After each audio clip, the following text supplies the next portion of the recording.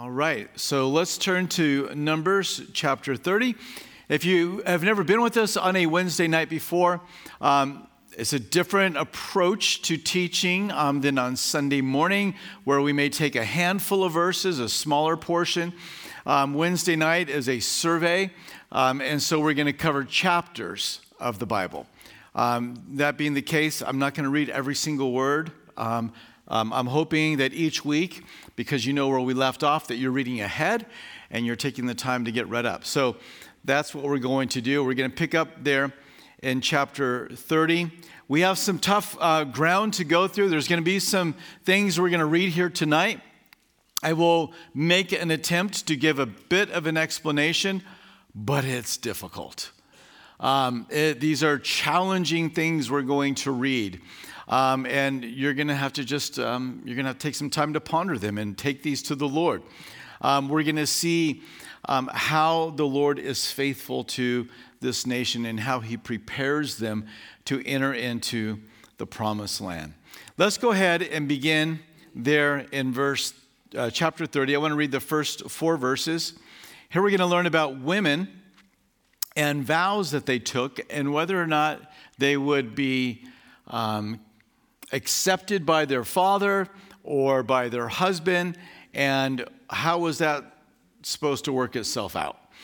Then Moses spoke to the heads of the tribes concerning the children of Israel, saying, "This is the thing which the Lord has commanded. If a man makes a vow to the Lord or swears an oath to bind himself by some agreement, he shall not break his word. He shall do according to all that proceeds out of his mouth. Or if a woman makes a vow to the Lord and binds herself by some agreement while in her father's house in her youth, and her father hears her vow and the agreement by which she has bound herself, and her father holds his peace, then all her vows shall stand, and every agreement with which she has bound herself shall stand." Let's go to verse 5. "But if her father overrules her on the day that he hears, then none of her vows nor agreements by which she has bound herself shall stand, and the Lord will release her because her father overruled her." One more verse. "If indeed she takes a husband while bound by her vows or by a rash utterance," and I think that's a key verse or a key phrase right there, "by a rash utterance from her lips by which she bound herself, and her husband hears it, makes no response," same thing, "then she's got to keep it. If he overrides it," verse 8, "then she will be released from that." So this is how it was working. Now, in one instance, it's kind of similar. I think all of us are glad that our teenagers, whether they are our daughters or they're our young teenage sons, we're glad that they cannot go and financially obligate us to things. There's laws that prohibit that. So your 13-year-old can't go out and get a mortgage. Say, "Oh, by the way, Mom, Dad, I got a mortgage, and you're going to have to pay for it. I didn't mean to, but I just did." So, no, you can't do that. So we do have something that touches this and is similar.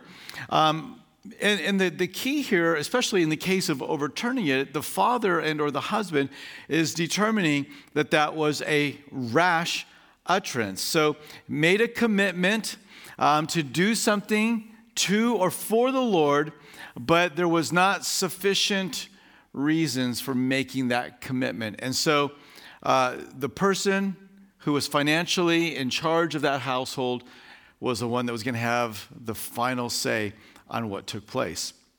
And so that's what we're reading about here.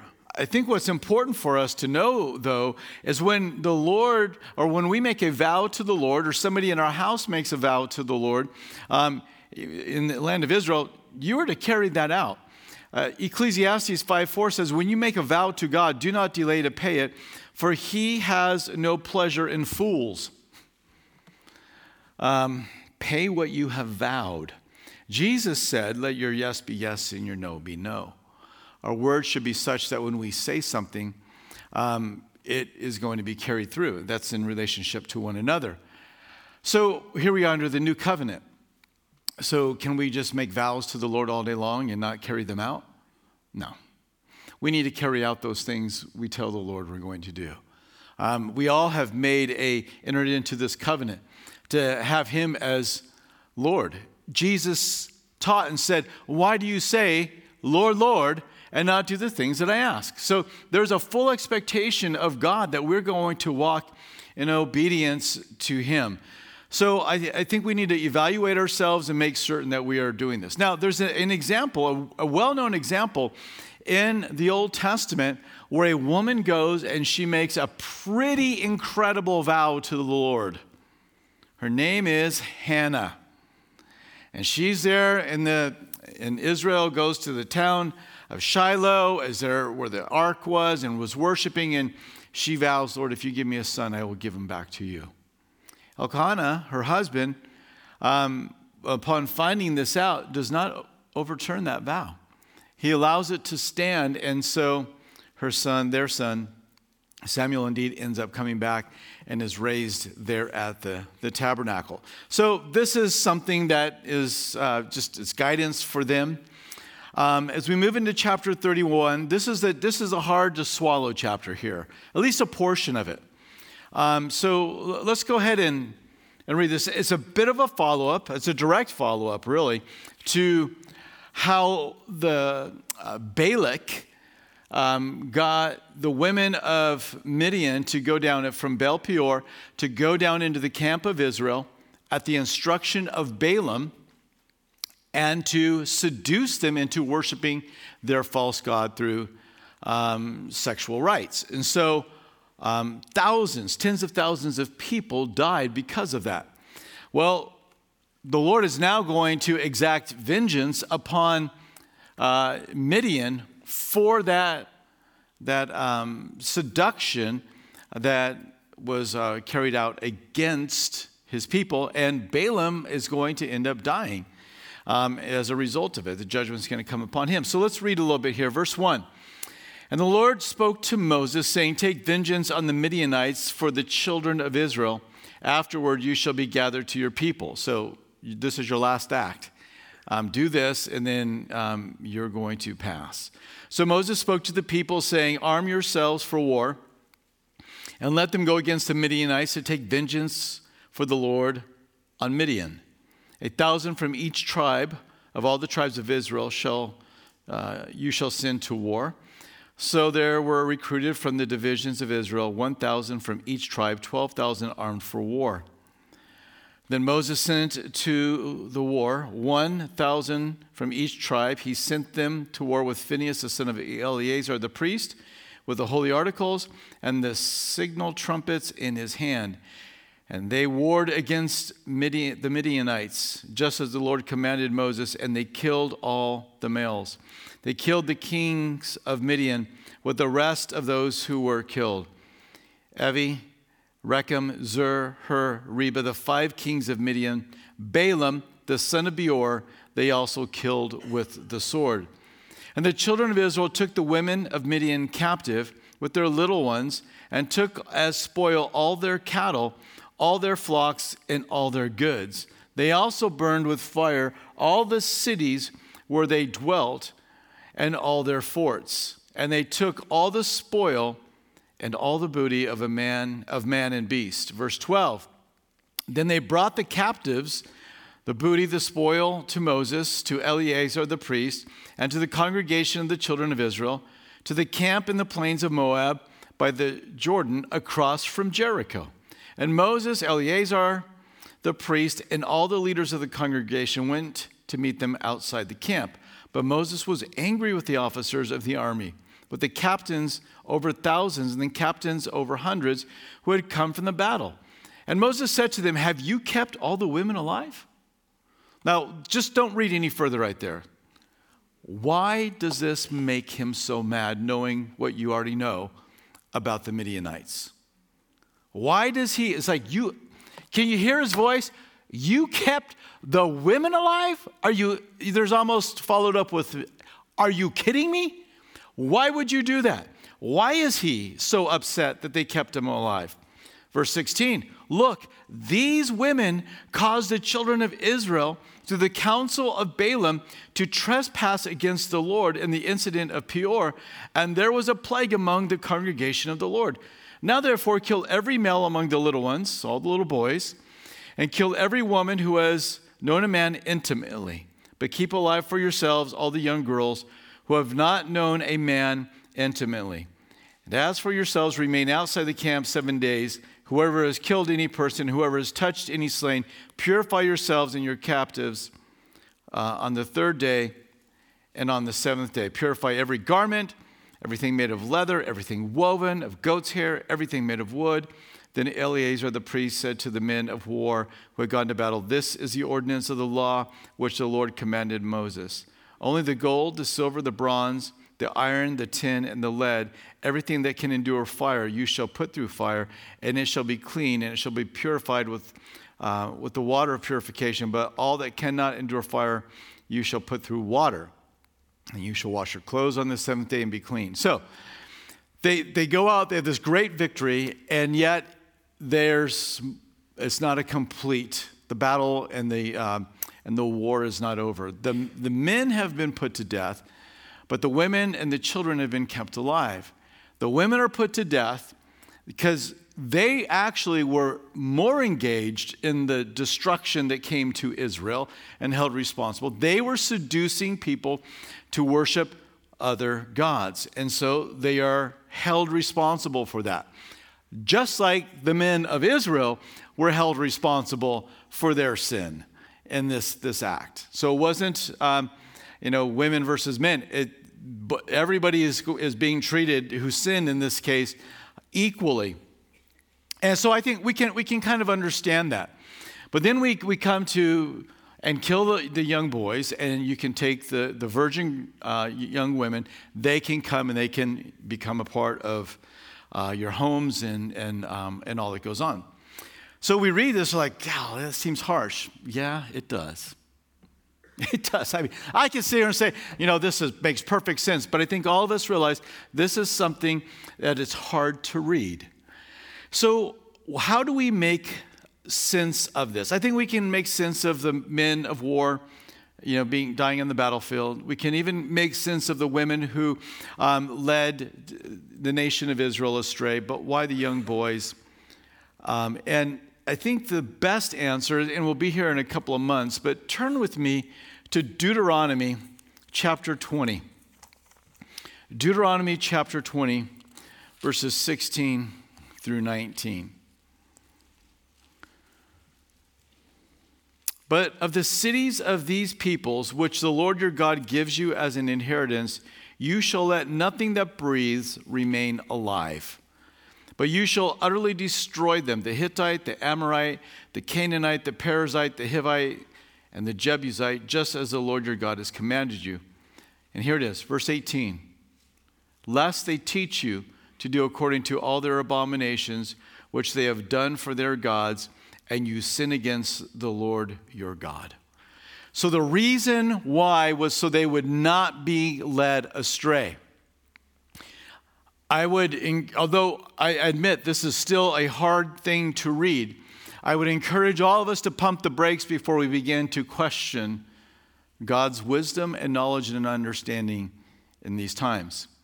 You're like, well, I just don't think it's right. Well, let me ask you this question. Do you think that as we read through the rest of the Old Testament, we're going to see the nations that were not driven out end up being a benefit or a harm to the nation of Israel? They're going to harm them. God knows this group of people. Remember, this is the group of people that God waited 400 years to bring judgment upon.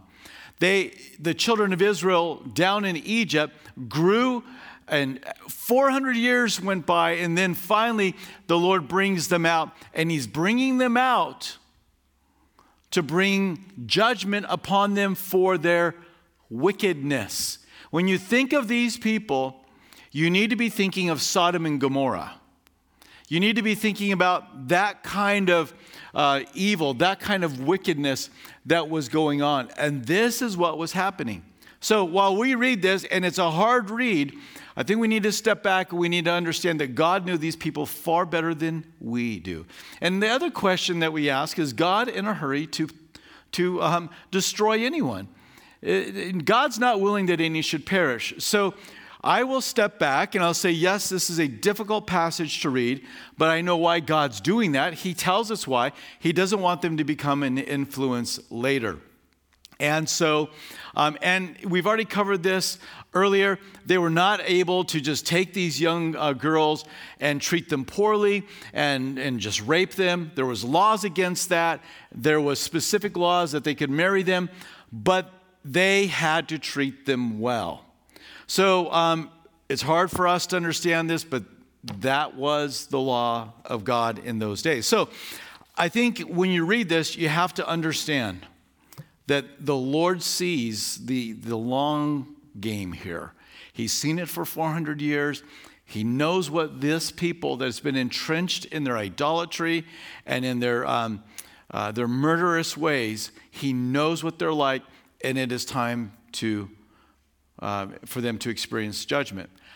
I will remind you that when Israel makes the same mistakes and falls into the same idolatry that the Canaanites and the Perizzites and the Hivites and the Jebusites were engaged in, when Israel does this, do they get a pass? No, they don't. God brings the same judgment upon them. And this is how he uses the Assyrians and he uses the Babylonians. God judges sin. And so this is, I think, something else that helps me just kind of frame up a difficult passage like this. But let's move on. In my opening prayer, I said that the Lord has these things written down for us. We read in Scripture for our learning and our admonition. Okay, well, what do we possibly learn from this? I mean, the church does not have geographical borders, right? We're not an ethnic group of people. We're not commanded to go out into holy war. So what's the application? The application is, how do we deal with the flesh in our life? How do we deal with those things that seduce us? And so we're told how to deal with these things in Matthew chapter 5, verses 27 through 30. And here the Lord is speaking to us, and he's telling us how we ought to deal with those things that lead us astray and lead us into temptation. The very same reason and instruction he gave the nation of Israel on how to deal with theirs was to cut them off, get radical with these people. I mean, it's hard to read. Matthew 5:27, let's read.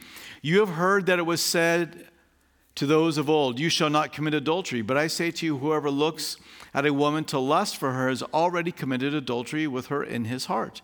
If your right eye causes you to sin, gouge it out. Okay, dig your eye out and cast it from you. For it is more profitable for you that one of your members perish than for your whole body to be cast in hell. And if your right hand causes you to sin, cut it off, cast it from your body, or cast it from you. For it is more profitable for you that one of your members perish than for your whole body be cast into hell. Now he's using hyperbole here. And he's speaking to us of how radical we need to get with sin in our life, that we don't tolerate it, that we don't just kind of, pretend like we're trying to deal with sin, but we never get radical with it. We never annihilate it. And we allow it to exist and we allow it to go on. And so when you look at your life and I look at my life and we see those areas, and let's just talk about like besetting sins, those things which are common to us, where we know that we can easily fall.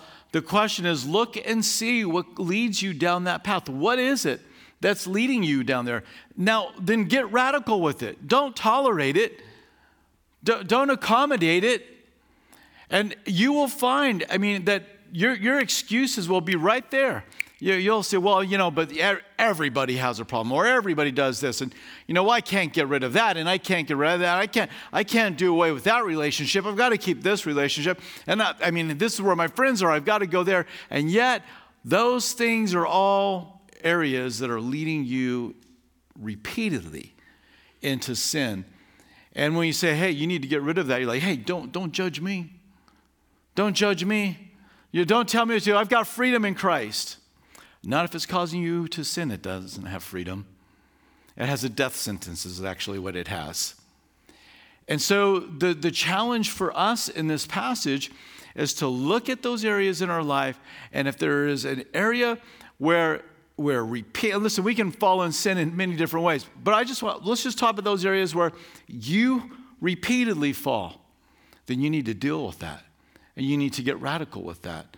And I think this chapter 31 in Numbers with the Midianites is a passage that makes us cringe a bit. Good. Now let's look within. Let's examine our life. Lord, what is it that needs to be dealt with? And give it no space to live. So, written for our learning and written for our admonition. Now, in verses 19 through 24, begins to talk about how they should go through the washings or the fire.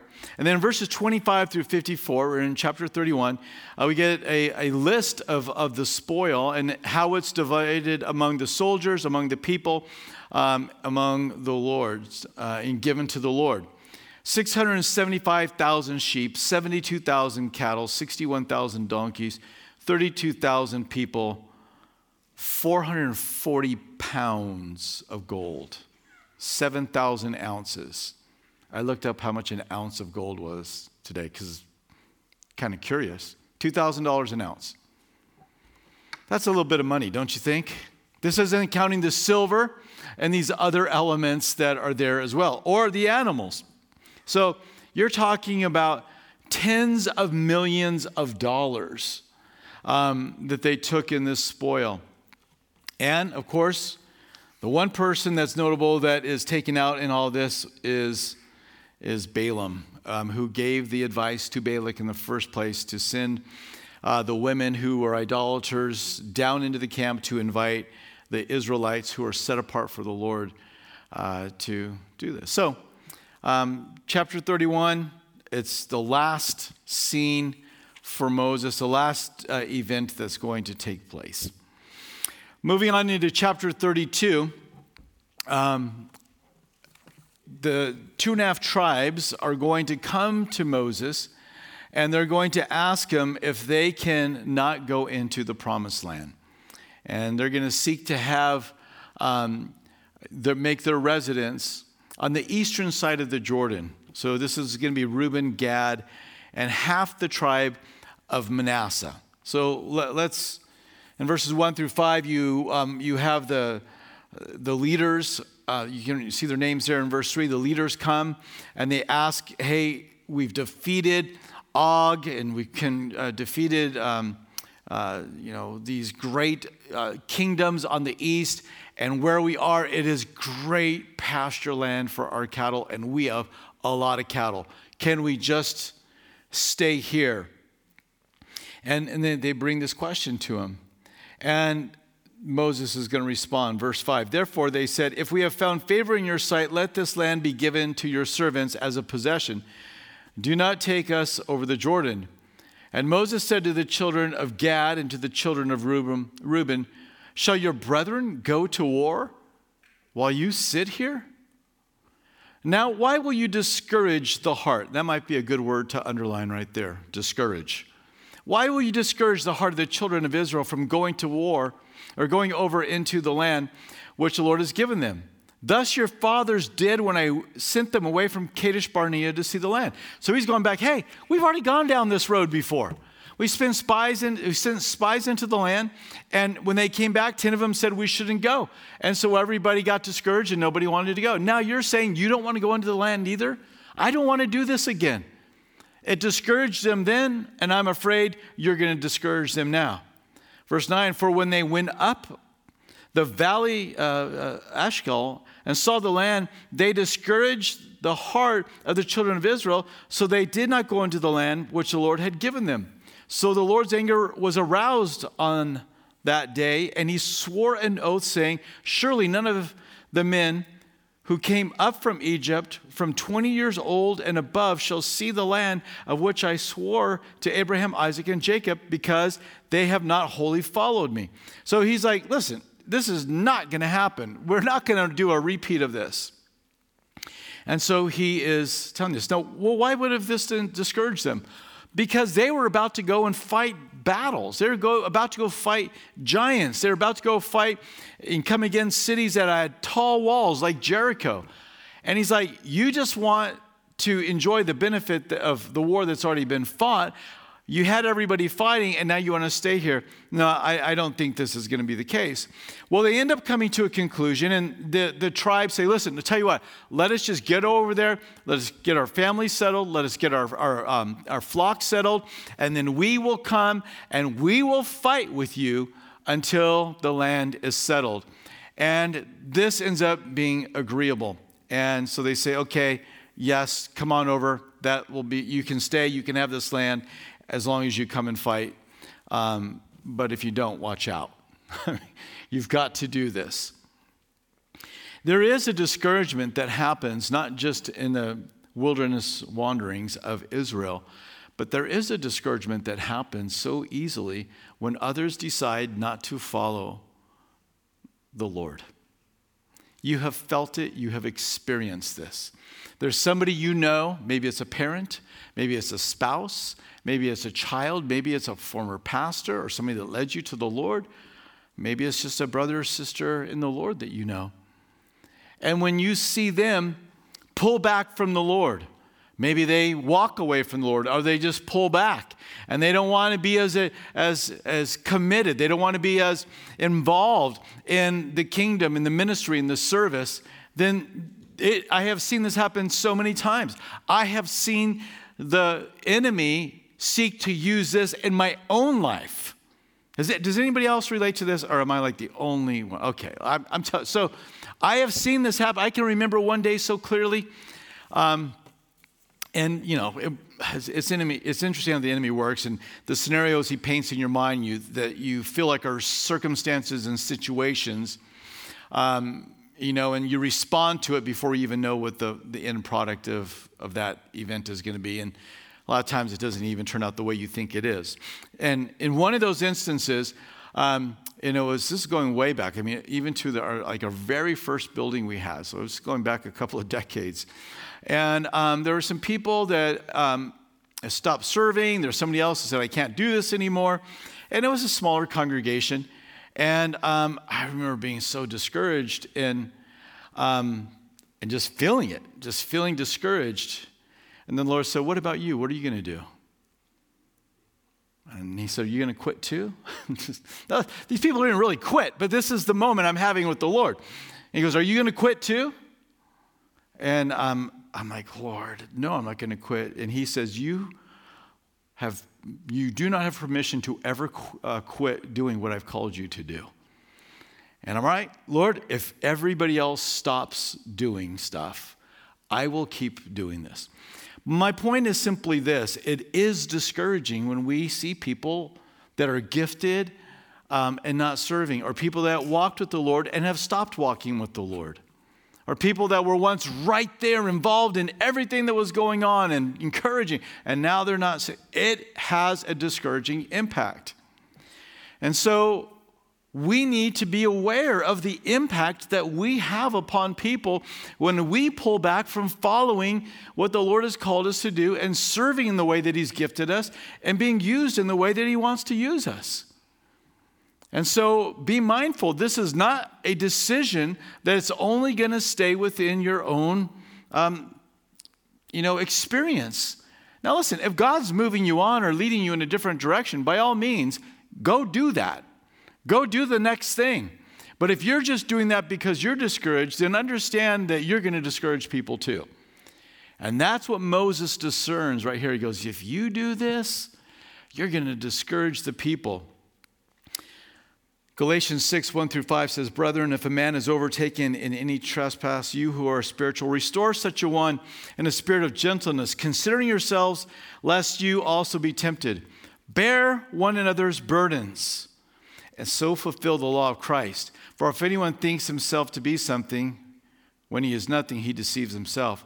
But let each one examine his own work, and then he will have rejoicing in himself alone and not in another. And here it is. For each one shall bear his own load. And that's the word that he's saying to these 2.5 tribes. You've got to bear the load. We're a congregation.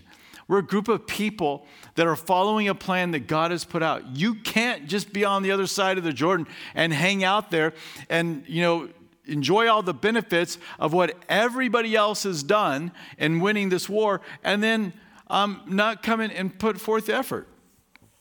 And I would say the same thing. I would say the same thing to you. If this is your church, if you're a follower of Jesus Christ, then you have been given a spiritual gift and you need to be serving. Now listen, it's not like, we need some help. We do need some help in areas of ministries constantly. Has anybody noticed we're growing? Has anybody noticed that? Yeah. Was anybody, on second service I don't even know how we got this many people in the building. It probably was not legal, actually, but there was a ton of people that were here, and we have to minister. And it's not just those that are here, it's everything else that takes place. Now, I'm just going to take the moment. It is wonderful to have so many of the Liberty students and the college students, not just Liberty, but the college students here in this town. And they come in and they bring excitement and they bring joy, but they serve. They serve a ton. They're getting ready to go away. They're going to need, ask April. Are you in here, April? I don't know. She's probably over there. But April's going to need help in the children's ministry. And so, hey, if you know the Word of God and you're not mean, then, we want to invite you to come over there and put your name in there. Say, all right, April, I will do whatever you want me to do and help. And so, listen, it's a challenging time because of summer and all of those amazing servants that step away. So thank you, college students. But we all have to bear our own load. And I'll be very bold. What are you doing? What are you doing? Are you bearing the load with your time and helping people out? Are you bearing the load with the gifting that you have in serving? Are you bearing the load financially? So you seek the Lord and you find out. If you are, then the Lord is going to say, well done. And if you're not, well, fix it. That's the answer. That's the answer. Don't you think? It's just the answer. You go fix it. Let's just be done with it. So anyway, he says, listen, you can't do this. Now, here's the thing that I find sad. These 2.5 tribes don't want to go into the land that God said, I'm going to give you. Now, they're going to be allowed to do that, and they're going to be over there. But have you ever laid out an exciting plan for somebody and they're like not excited about it? I wonder if this is how now the Lord allows them to do it. So, well, the Lord allowed them to do it. He also let them have quail. Remember that? And that didn't turn out so well. It ended up coming out their nose.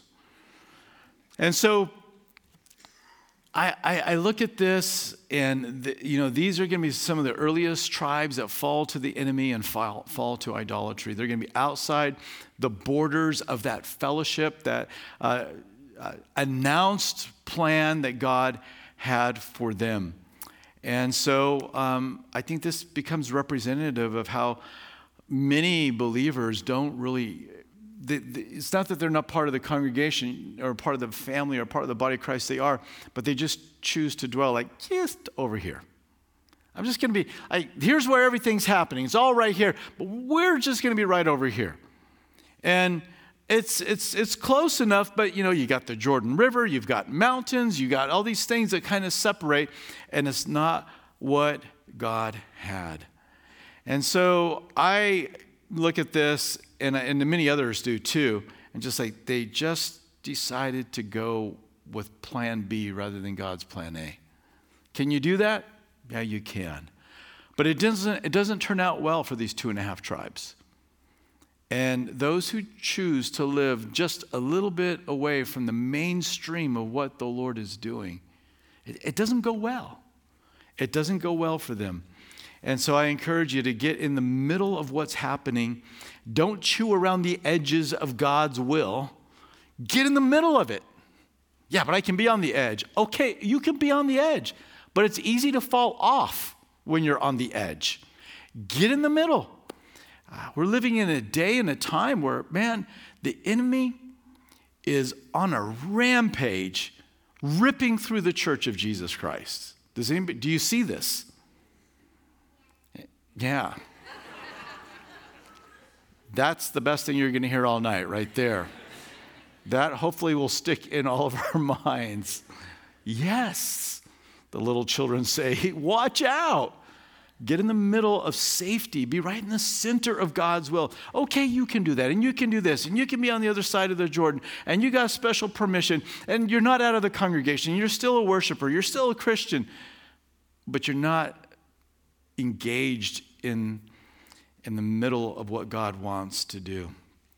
And so I'd encourage you, don't let that happen.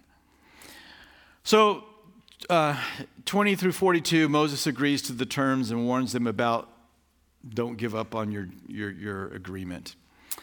Chapter 33, very quickly, verses 1 through 49 is a summary of their journeys from Egypt to the Jordan. You can read those on your own.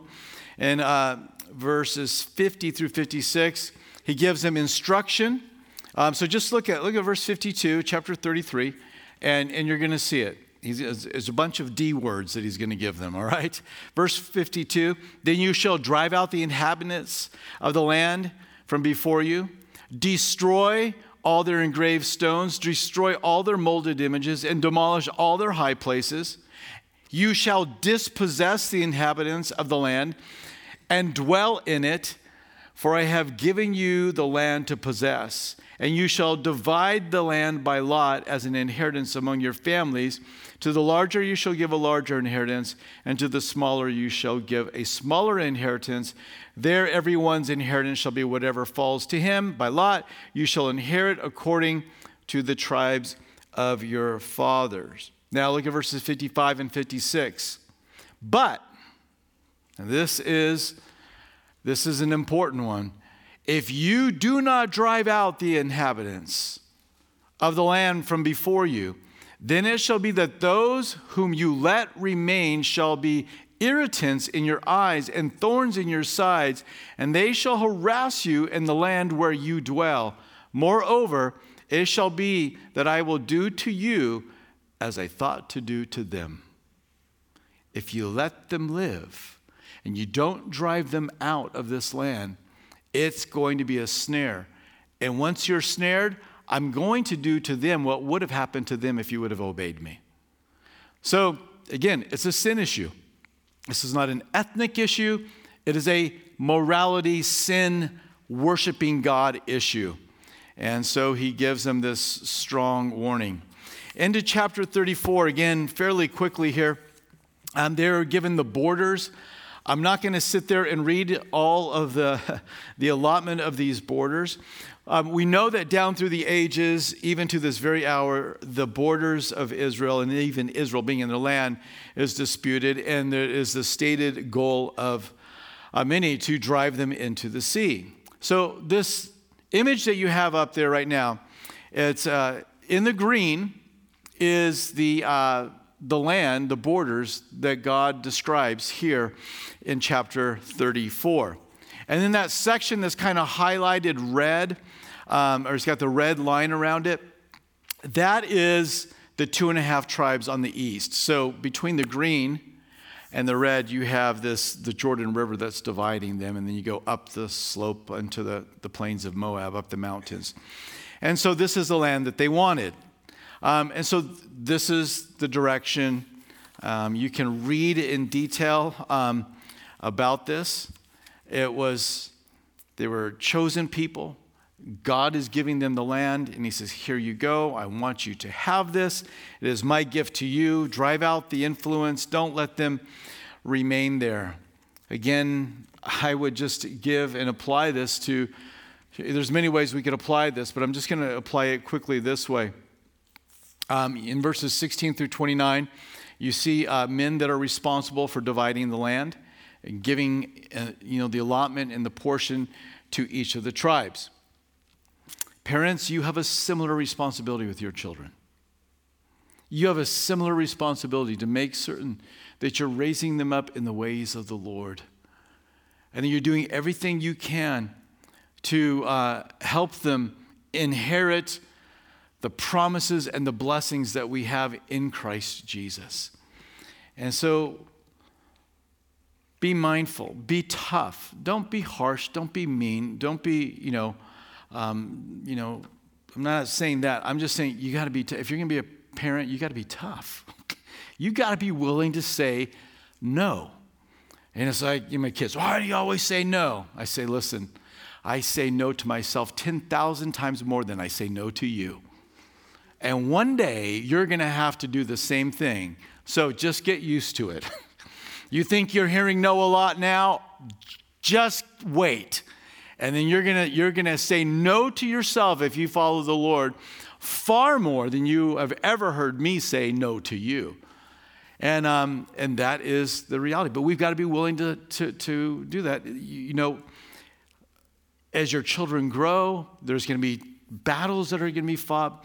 But what you want to do is you're wanting to bring your kids into the ways of the Lord. You're wanting to bring them to the place where they will inherit. And I'm just going to give this one simple exhortation. Be careful of your schedule. That you don't make it so busy. It's going to be busy, okay? But don't make it so busy with every possible endeavor your kids can be involved with that you have no time to engage in the corporate life of worship. Because what's going to happen over the course of time is you will have taught them, maybe while never saying it, but you will have taught them other things are more important than the corporate worship and gathering together of the saints. And so when they have, said no because of academics to church, they said no because of band or because of plays or because of sports or because of social outings and events and you name it, all the things that we can do. And listen, we did a lot of it. We did it. But if you don't make church a priority while you're raising your kids, do you think it's going to be a priority when they're older? What they will have learned is that other things can crowd that out. So you got to bring them into the promised land. You got to get them inside their inheritance. And going to church is one aspect of it. It's not the whole thing, but it is one aspect. But I just want to warn you. And so, listen, talk to Rebecca about this. She can tell you, when your kids are small and you're bringing them to church, a lot of times you're going to go home and you're going to have major meltdowns on the way home from church. And trying to get your kids into bed is going to be like, the worst war ever recorded in the history of mankind. There's going to be tears that are going to be flowing, and it might be yours that are flowing actually. And so, you're going through this. And, so many times we just knew, right? In the evening times, it's going to be a late night, and the next morning is going to be difficult. And we decided that's just what it's going to be. It didn't kill them. They all lived perfectly fine. I mean, I don't know about us, but they made it just fine. So it was late nights getting the homework done.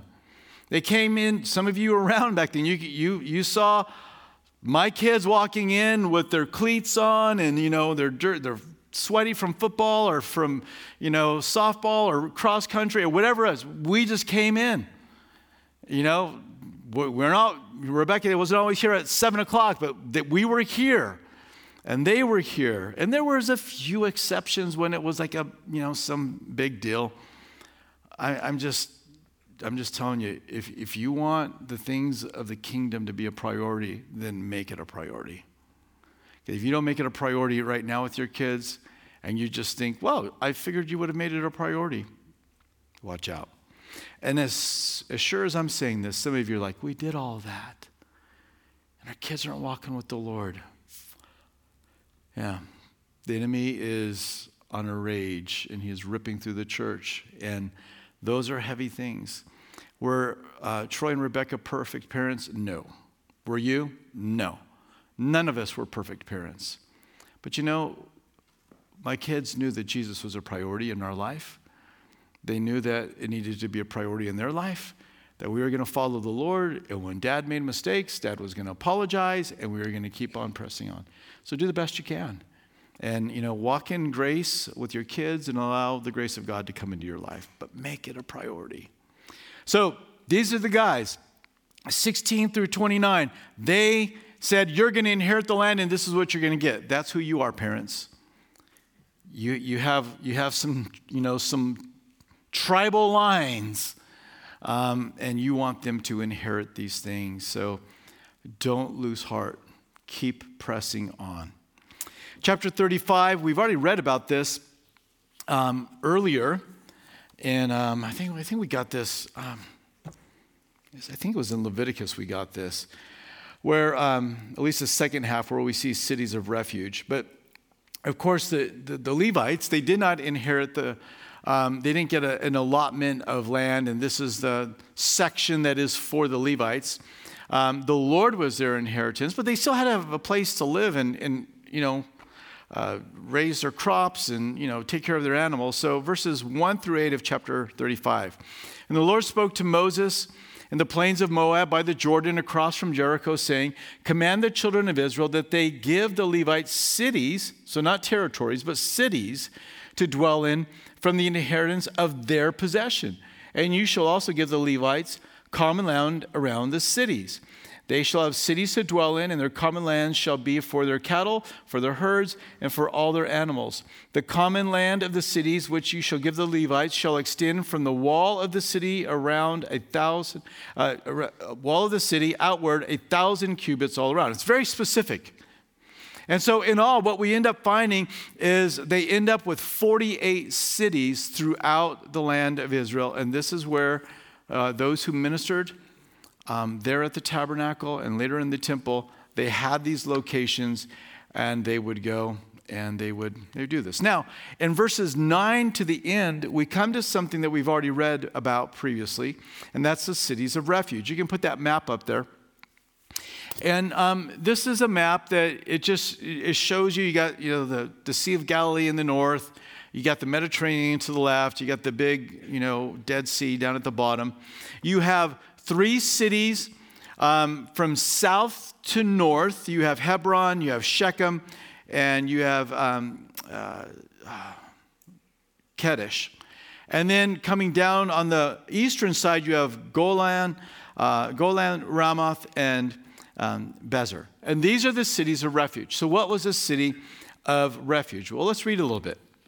Verse 9. Then the Lord spoke to Moses, saying, speak to the children of Israel, and say to them, when you cross the Jordan into the land of Canaan, then you shall appoint cities to be cities of refuge for you, that the manslayer who kills a person accidentally may flee there. They shall be cities of refuge for you from the avenger, that the manslayer may not die until he stands before the congregation in judgment. And of these 6 cities which you give, you shall have, and of these cities you shall have 6. And then he names where they are.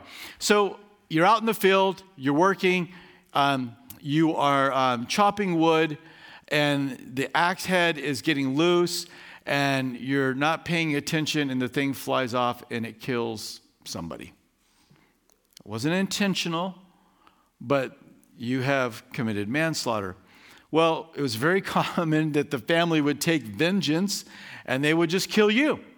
So your job was to run as fast as you possibly could to one of these 6 cities. And of course, where you were living kind of determined where the accident happened would determine where you ran. You were going to go to the closest one. When you got there, you would report to the elders of that city. They were well aware of who they are and their responsibility. They would hear the case, and if they determined, yes, indeed, this was an accidental case, then they would protect and you would be safe as long as you stayed inside the city. But if you decided you wanted to go home, say, yeah, it's been long enough, I'm going to go home, and they ended up taking your life, then that was on you. You had to remain in that city until you died or until the high priest died, at which time when the high priest died, then you could return home. So the cities of refuge they were not difficult to find. They were open for anyone to come running into. No one would be rejected. And there would be an evaluation. And then that city would provide protection. And this is a great picture of who Jesus is. He is our city of refuge. He is the one we run to. Listen to these verses here. Romans 10:8-9. Think about how Jesus is not difficult to find. Just like one of these cities. Knew exactly where they were, spread throughout the nation of Israel. But what does it say? The word is near you, in your mouth and in your heart. That is a word of faith we preach. That if you confess with your mouth the Lord Jesus and believe in your heart that God has raised him from the dead, you will find a refuge. You will be saved. And so there was a physical city of refuge, but the spiritual refuge we have today is in Jesus Christ. And so we can come to him. And he has made it easy for us to receive this salvation. We must confess with our mouth and believe in our heart. Jesus is open to all who come to him. John 6:37. All that the Father gives me will come to me, and the one who comes to me I will by no means cast out. Now, if you went into a city of refuge and you had committed murder intentionally, you would be cast out. But you know, in Jesus, if you come in repentance, nobody is cast out. And Jesus is the only refuge. I mean, you had to go to one of the 6 cities. You couldn't go to a city and call it a city of refuge. You wouldn't find salvation there. Acts 4:12, nor is there salvation in any other, for there is no other name under heaven given among men by which we must be saved. It has to be Jesus. He won't reject you, and he's easy to find, and he stands with open arms. In verses 29-34, it goes through what has to happen if there is murder, not an accidental case of manslaughter, but there's murder, and it talks about how there's going to be judgment. There needed to be 2 witnesses. Verses 29 and 30 talks about this. All right, it couldn't just be one person's word. There had to be a testimony of 2. That convicted person in verses 31 and 32, his life could not be ransomed. He was going to pay. She was going to pay the price for the murder. And in verses 33 and 34, let's read it. It says, you shall not pollute the land where you are, for blood defiles the land, and no atonement can be made for the land, for the blood that is shed on it, except the blood of him who shed it. Therefore, do not defile the land in which you inhabit, in the midst of which I dwell, for I, the Lord, dwell among the children of Israel. And so the Lord says, if you don't deal with the taking of innocent life, you're going to defile this land. You're going to pollute it. Since 1973, 63,459,781 children have been put to death in their mother's womb. That's a lot of blood. And who could argue that these are all innocent? They're all innocent. I mean, you could say they're not. They're innocent. In 2018, 619,591 unborn children were aborted. We have polluted our land with blood. And it is only God's grace and his mercy that has not consumed this land. And I just encourage you to be in prayer. And I mean, if you come here for any amount of time, you know that I am, much to the disappointment of many of you, I am not political. However, this is not politics. This is human life. And I believe that when we show up in the polls, human life ought to have a high priority. It'd be at the top of what we're thinking about and what's leading and guiding us. It shouldn't be our money. It shouldn't be the defense of our country. It should be like little innocent people. The Lord has a special place in his heart for the fatherless, and he defends them, and he calls us to do the same. So where you have opportunity to do good, you do good. May God have mercy upon our land and the polluted land that we have become. I don't know. I'm not prophesying, but if you look at the craziness in this country, I said this to Rebecca the other night, I'm like, yeah, we deserve it. We deserve the craziness that is going on. So am I throwing my hands up and walking away? No. We continue to pray for revival. We continue to pray for repentance to break out across this land. And I believe that it can happen. It needs to happen. Well, chapter 36 concludes it. And remember those daughters of Zelophehad who came and they're like, hey, my dad sinned and he has no sons, but do we get to inherit a portion of the land? And it was ruled that, yeah, these daughters would indeed get a portion of the land. Well, another question comes up about that in chapter 36. And it's like, well, what if they marry outside of the tribe? What if they marry outside? Is the land going to go to others? And so I'll let you read it. But the answer is, hey, these ladies have to marry within the tribe of Manasseh. And as long as they're within the tribe of Manasseh, that land is going to stay. But if they want to marry into the tribe of Judah, then they are not going to be able to take the land and take it over to the tribe of Judah. So their husband, who's a descendant of Judah, could not then say, great, now we get all the land of Manasseh. No, the land was going to stay and would go to the nearest relative that was a male. And why is that? Because the Lord didn't want the inheritance to be lost.